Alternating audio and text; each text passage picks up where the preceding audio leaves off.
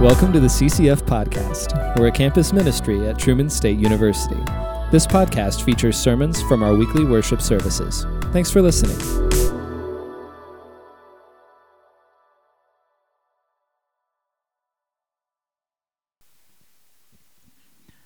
My God, my bright abyss, into which all my longing will not go. Once more I come to the edge of all I know, and believing nothing, believe in this.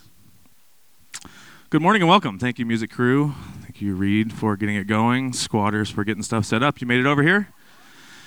Good job, you made it over here. Anybody go to Violet? Leanne Dent? Anybody? Oh, okay. Yeah. Leanne and the boys. Good job, Reed.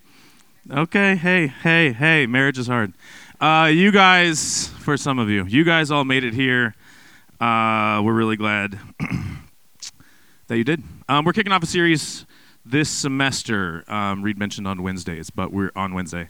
On Sundays and Wednesdays, we're going to be camping out in the book of 1 Corinthians, the letter of 1 Corinthians, all semester. So if you want on your own to be reading it, actually pretty soon we'll have these fancy little scripture journals. Less fancy than this one. It's a plain black cover that you'll be getting. But we ordered a bunch of these for anybody who wants to. It's just the letter of 1 Corinthians right here. It's kind of nice. Blank, semi-lined, dotted facing pages to take notes. Just to get in the text, mess with the text. So pretty soon those should be arriving. We'd love to put that in your hands, give you a chance to savor with us. Dig in this semester to see what God might have to say to us, specifically through this letter from Paul to the Corinthians. Let's begin it this way. Will you stand up to hear this first chunk of the scripture?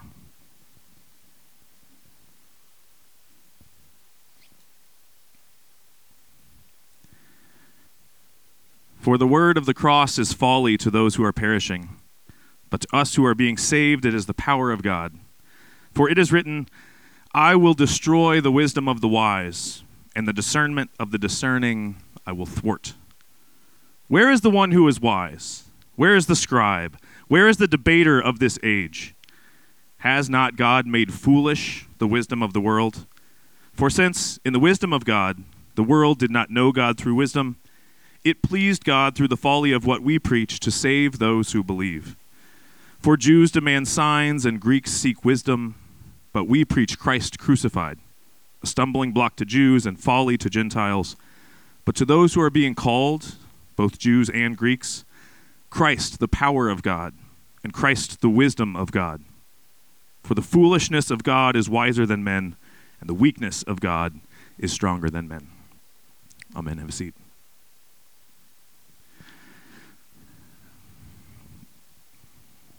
Sometime around the year 2001, 2002, I was a junior, maybe a senior for the first time here at Truman, and I was in a small group. I think I was leading a small group Bible study with CCF. Adam Steffi may have even been my co-leader, old-time CCFer. We met at the old K-Life house. Does anyone know where the old K-Life house is? Anyone know where the new K-Life house is? The big thing over there. Okay, this used to be all the way up north, up Osteopathy. There was just a house. It was literally a house that some of our Trush and Reeds and my friends used to live in, and that was where they did K-Life stuff. Our small group met there, and I remember one week, I don't remember the topic of the small group, what we were doing, but we had a little group of guys, and at the end of the small group meeting, we just asked guys to share a prayer request. What's going on? How can we pray for each other? And so everybody did that, and then I got back around to us leaders, I'll say Adam, Steffi, and then I went last, and I said something like, man, I have some really awesome classes this semester. I just started to dabble in like philosophy and religion stuff after like barely clawing my way through and making it through physics. Not as good as Thomas at knowing physics. But I made it, dang it, so I'm ahead of you for now. And I had some really awesome classes, and whatever we were studying in the small group, I was just like getting really into, and people had pointed me to some good books that I had been like devouring. And so my prayer request, what I noted was, like, man, I've just been really excited to like learn stuff, and I feel like I've been hungry to know more and understand. But my prayer request is like, I'm kind of scared of that. Like, I don't want it to go too far. I don't want to like love it so much. And Adam Steffi like just couldn't help himself. He just snorts. He just chortles. was like, wait, what? He's like, did you hear what you just said? You're scared of loving to learn too much. And I was like, I don't know. I think what was in the background for me was something along the lines of what Paul is saying here to the Corinthians. You who want to be wise, you who are hungry to learn, you better be careful, right? Not to learn too much, because otherwise, where's there room for faith? And for a lot of us, maybe we come from church backgrounds or family backgrounds or places that have encouraged a kind of anti-intellectualism. And in some ways, this is true for me. If you've thought about faith and reason and how they work together, there's, in a lot of places, a fear about, in order to make room for true faith, if you want to love God with all of your heart, then you better be careful that you don't get too big for your britches and too highfalutin with your knowledge and your scholarship, and especially about the Bible or about religion. You better be careful about that, because if you do that, they're like mutually exclusive. If you do that, then you're not going to be able to have faith and a warm heart and a living faith. Has anyone felt anything like this? The rest of you are blissfully ignorant. Good. That's great. Paul here warns about the misplacement of trust in what he calls the wisdom of the world. But in the last 20 years, since that moment in the small group, what I have gone on to wrestle through and to find with great difficulty, but also with great joy, is that Paul's warning is not to not learn. He's not saying don't know stuff, understand stuff. It's a man who has the entire Hebrew scriptures like in his brain, in his heart. If you read his letter to the Romans, he goes to great pains to explain and to try to understand another argument and to counteract it and to paint this picture of a deep, deep understanding based on lots of learning and knowledge and love of learning and knowledge. His point is not, you better be careful in case you get too wise. But what he's warning the Corinthians about are these different postures in your pursuit of wisdom. And the one thing, this comes up throughout his letters, actually.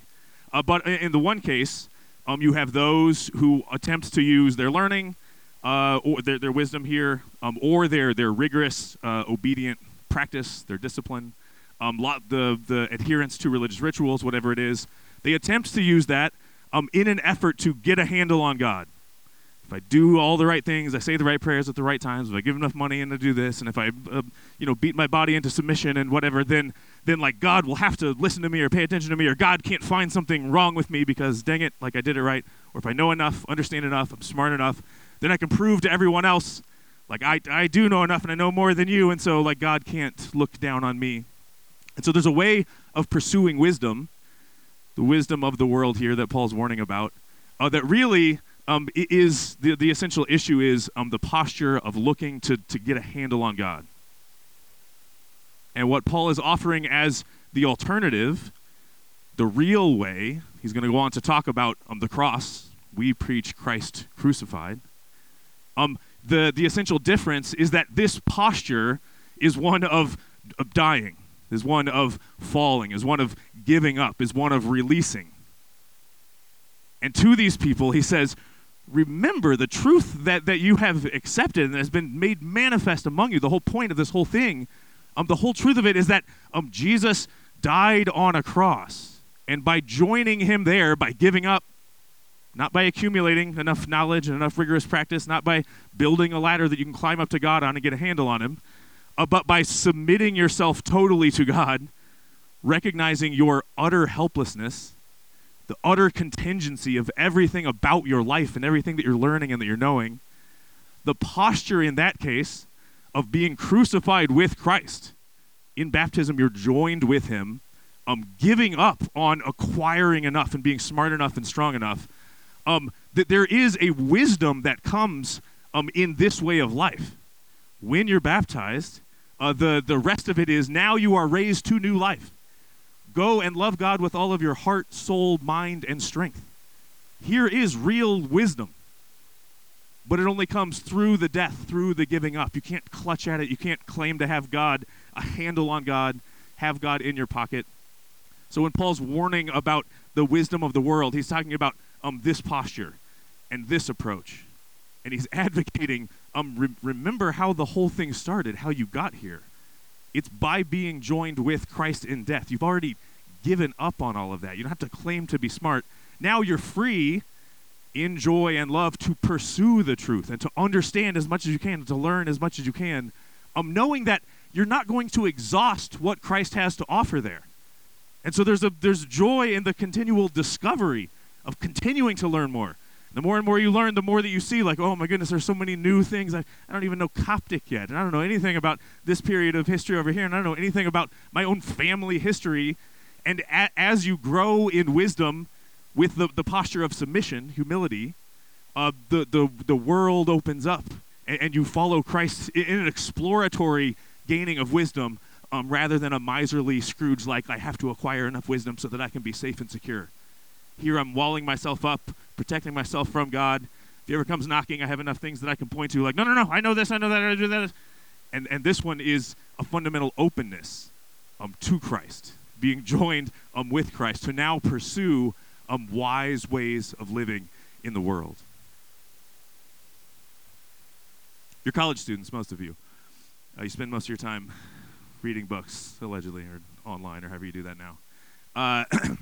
My encouragement to you is through trial and error and with great difficulty, learn to approach your studies as an avenue for learning to love God with all your mind, with humility and curiosity, with hunger and joy, rather than out of fear or trying to build a strong enough fortress to wall yourself off from God and others. You probably see. You've probably felt it in yourself, the difference between those. You can see it in others, the way they're pursuing their grades, their degree, their salaries, whatever it is. Paul says, you think you're gonna get yourself to God that way? God's foolishness is wiser than all of the wisdom that you could ever acquire.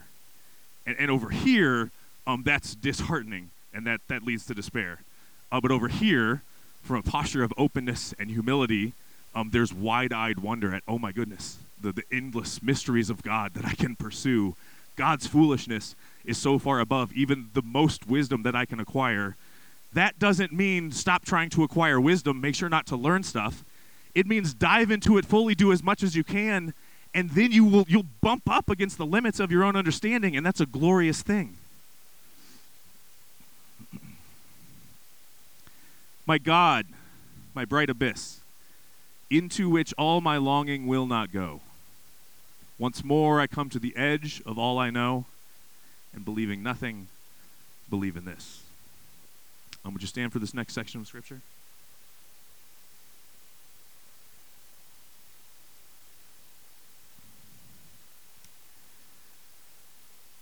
I appeal to you, brothers and sisters, by the name of our Lord Jesus Christ, that all of you agree, and that there be no divisions among you, but that you be united in the same minds and the same judgment.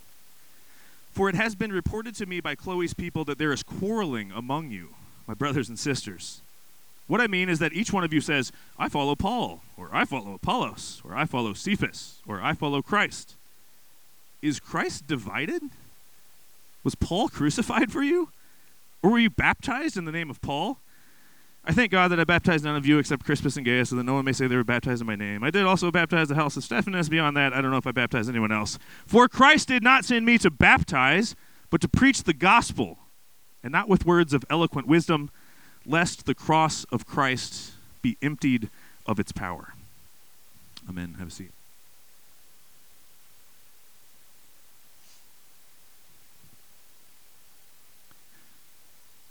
Paul's big concern about those who are pursuing the wisdom of the world and holding themselves up as so smart is that it's destroying the unity of the body of Christ. Paul says the deepest truth of the world is that all things are in Christ, including us, and we are coming back together, and through baptism, through being joined with Christ through his death, the whole world is being knit back together. And those who are pursuing the wisdom of the world, seeking to prop themselves up and get a handle on God so they can wield him against others, are destroying that. Paul says, I've heard that you guys are quarreling with each other. Come on. I follow Paul, I follow Apollos, I follow Cephas, I follow Christ, blah, blah, blah, blah, blah. A similar distinction in postures here. Paul has been to a lot of different places and started a lot of churches. He doesn't see that there is a church in Corinth that is not like meeting regularly together in Violet Hall 1000 with also the church at Ephesus and anywhere else. Like there are churches in different places that are all unified by being within their little bands, by being together, joined in Christ, but they're connected to each other as members of the same larger body of Christ. So when Paul says, I hear that there are divisions, this is something for you to parse. It's not just because we're not all together all the time doing exactly the same things. In that body metaphor, Paul's going to go on to say, some are the hands, and some are the feet, and some are this, and the different members have their different purposes, but they're all joined under Christ the head to do this unified thing, to be the body of Christ on earth. And so when we approach that, like puzzled at other people and other weird ways of doing things, but also humble and open to Christ is the head, and we're all down here trying to figure out how to faithfully be the hand or the eye or the foot, then we remain united in Christ, and God, through Christ, fulfills his purpose in the world. Paul's big concern about those who are seeking to build themselves up through knowledge, through this wisdom of the world, is that it's leading to quarreling and divisions, and it's destroying the body of Christ. Here's a good, easy test for you to see, like, what's my approach? What's my posture toward learning about God, toward acquiring wisdom, toward trying to understand the truth? And the good, easy test is, if it's real and humble and God-centered rather than God-afraid, to know the truth, to learn the truth, is to love the truth. Like God is true, but he's also good and beautiful. So when you see God truly, when you see some aspect of God's world truly, you will love it. You'll be drawn to it. Your heart will be turned toward it. And when you see it real, and when you love it real, then you will have no other option but to learn to live it real. To know the truth is to love the truth, is to do the truth. Paul's saying here, your wisdom, really? Your wisdom is leading to the severing of the body. You got lopped off arms and legs. Like, tell me again about your wisdom and how wise it is. An easy test is, are the things that I am thinking and knowing and the ways that I think we ought to be living, like, are those leading to the communal real life in the body of Christ, where members are flourishing and functioning together? Not always in a happy, shiny, perfectly pretty way. In a growing, developing, learning, with great difficulty, but also great love kind of way. For Christ didn't send me to baptize, make a name for myself, build up my stats, but to preach the gospel, to bring to you and to live the truth of Christ crucified. Not with words of eloquent wisdom. We're not battling to figure out who's the best possible preacher, who's the best possible author, who's the best possible liver. Is that Megan Hand? Megan! This is Megan, everybody. She worked on staff for like 10 years. What's up, April? Hello, welcome. Are they making a movie about you? Holy cow, okay. You guys can come on in if you want. Everyone sees you now.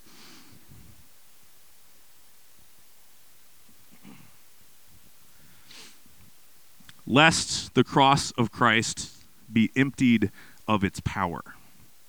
Again, Paul is pointing to the cross as the focal point, as the thing that makes sense of our manner of living in the world, and especially of living together and gaining wisdom.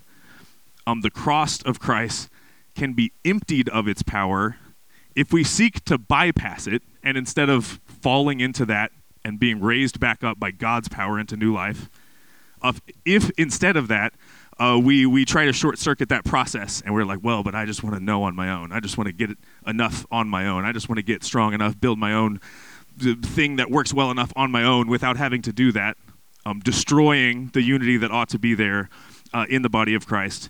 When we do that, we have emptied the cross of its power. I was thinking about, does the cross have power in the first place? It's kind of a weird thing. Like the cross is specifically intended to deny, to remove, to eradicate any power. You die on a cross. That's what it is. So what is the power of the cross? That's kind of weird. And then I had this image of a black hole cross. So the baptismal imagery of like going down and being joined with Christ says, bring all of your knowledge and all of your wisdom and bring all of your striving and all of that, and don't get rid of it. Go down into Christ with it. He will bury it. He will transform all of that into the new you, the real you that can now get on in the world, living according to the Spirit. And the baptismal imagery there, I see a black hole cross, where the cross doesn't say go dump that stuff somewhere else and then come over here and we'll have our fancy little club. It sucks everything down into it and smashes it all together. And that's the power of the cross, is all of that crazy potential energy, I think, Thomas, that's in the black hole from everything, all the extraneous space being just crammed together. It has all this just waiting energy. That's the power of the cross. Is this? It's a negation in a way, but by sucking everything down and keeping it right there, rather than just like, okay, paint a pretty face on and go on. Here you go. You got an A. Do better next time. Here you go. The power of the cross, the power to bring us together, to join us, to transform the whole freaking broken world, is that it takes all that we have, all we can do, and it doesn't get rid of it. It transforms it. It shoots it back up volcanically into new life, into the reality of what was there. Shreds away the false stuff. So in humility, paradoxically, by giving up, everything is given back to us and to the world and is joined to Christ. Don't empty the cross of its power by pretending to be smart and pretending that you know the best way, and so not getting along with other people.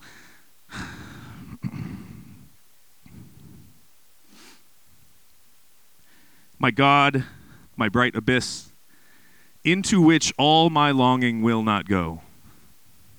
Once more I come to the edge of all I know, and believing nothing, believe in this. We stand for our final section of Scripture.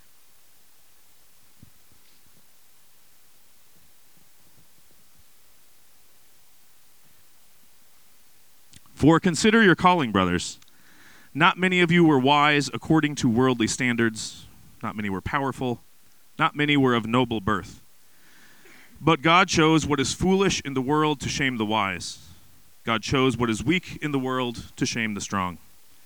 God chose what is low and despised in the world, even things that are not, to bring to nothing things that are, so that no human being might boast in the presence of God. And because of him you are in Christ Jesus, who became to us wisdom from God, righteousness and sanctification and redemption, so that, as it is written, let the one who boasts boast in the Lord. Amen. You can have a seat.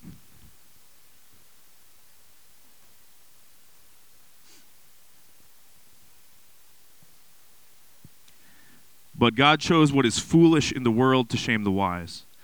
God chose what is weak in the world to shame the strong. The last time I had my suit on a couple of weeks ago, I reached into the inside pocket and I pulled out the little program from the funeral of a good friend, the date of which I'm blanking on. I think it was a spring ago or a year and a half ago. I had a good friend for a long time named Douglas Alexander, heavyweight champion of the world. That's what I called him. He was a man about town here in Kirksville. We were friends for, 15 years. He is my dad's age. He was born in 1960, July 1st. Doug, a lot of people around town knew Doug. He made it around. If you served sweet tea, or he made it around. Doug had a lot of physical and mental handicaps, and he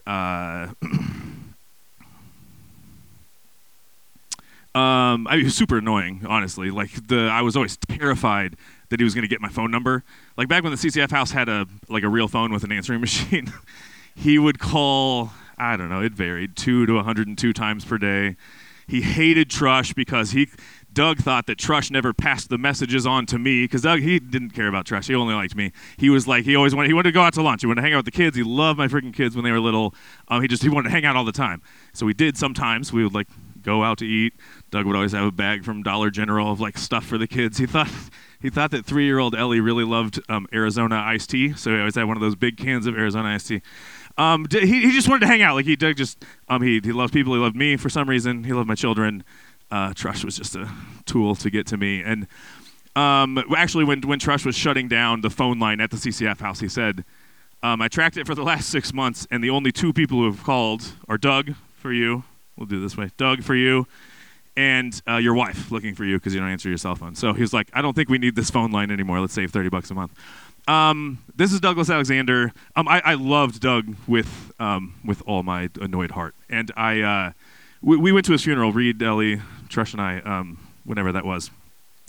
And I hadn't seen him much in the last couple of years, actually. Like, there was a long stretch where I always wrestled with, like, wow, I'm really busy trying to do all of my stuff. But it's like, the Doug thing is, it's in my mental calendar, and every once in a while, like, we need to get together and hang out. We had one semester where we just agreed on Tuesday afternoons or whatever, after school.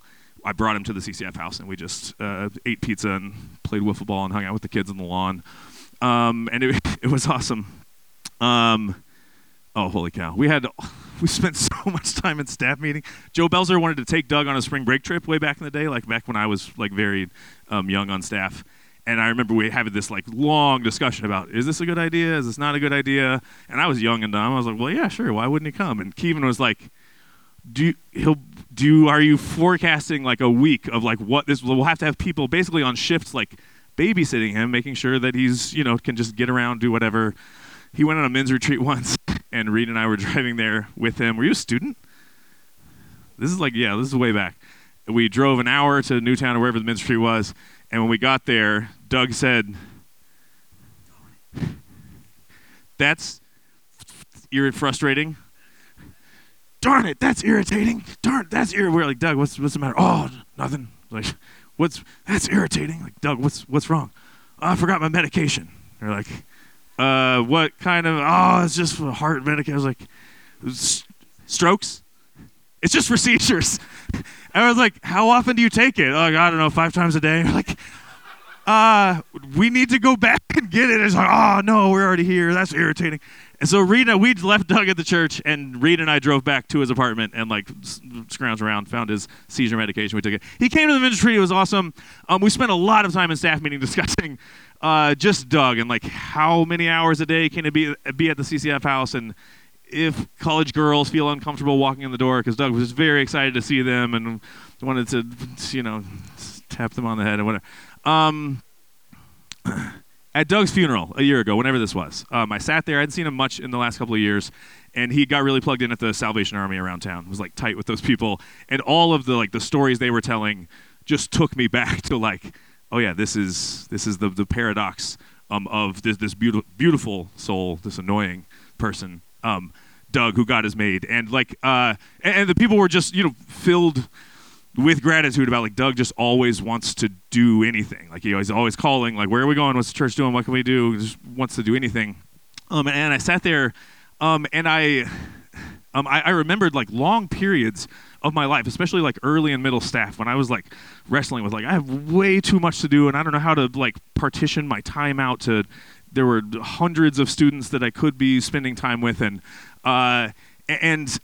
through all those years, like having Doug as a time whenever we got together, like I loved hanging out with him. We were like legitimately good friends, and he loved Elvis and throwing rocks in the water and going to Sonic, and it was like a legitimately awesome time just to be with him. And at the funeral,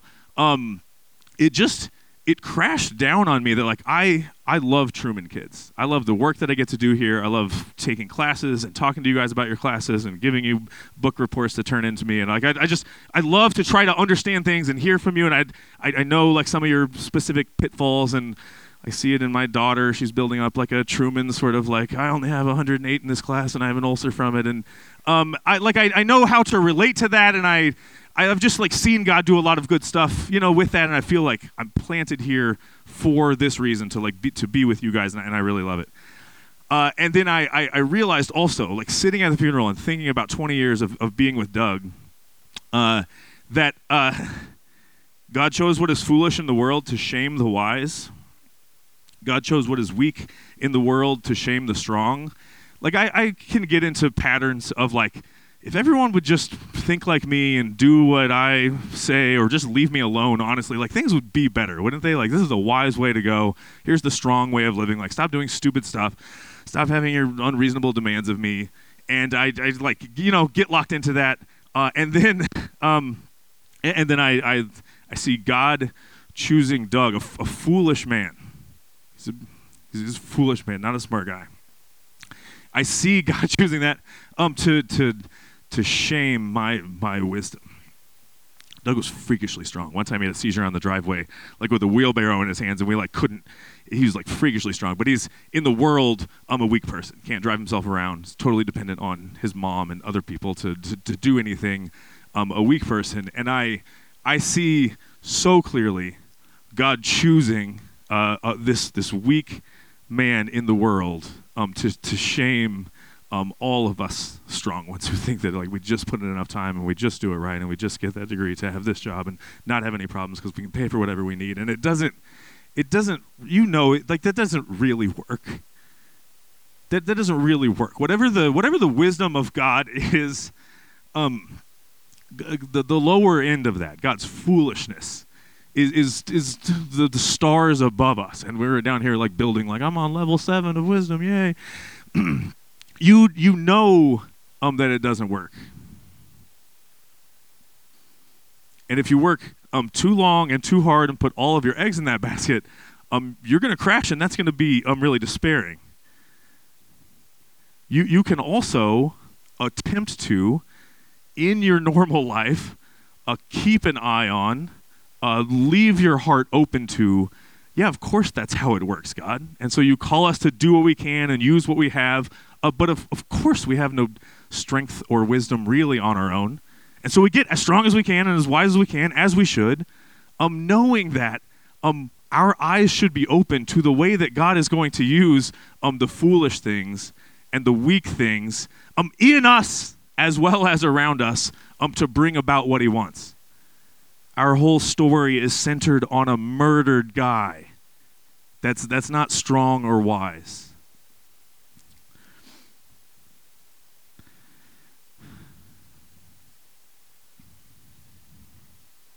God chose what is foolish in the world to shame the wise. God chose what is weak in the world to shame the strong. And because of him, you are in Christ Jesus, who became to us wisdom from God, righteousness and sanctification and redemption, so that as it is written, let the one who boasts boast in the Lord. Will you close your eyes?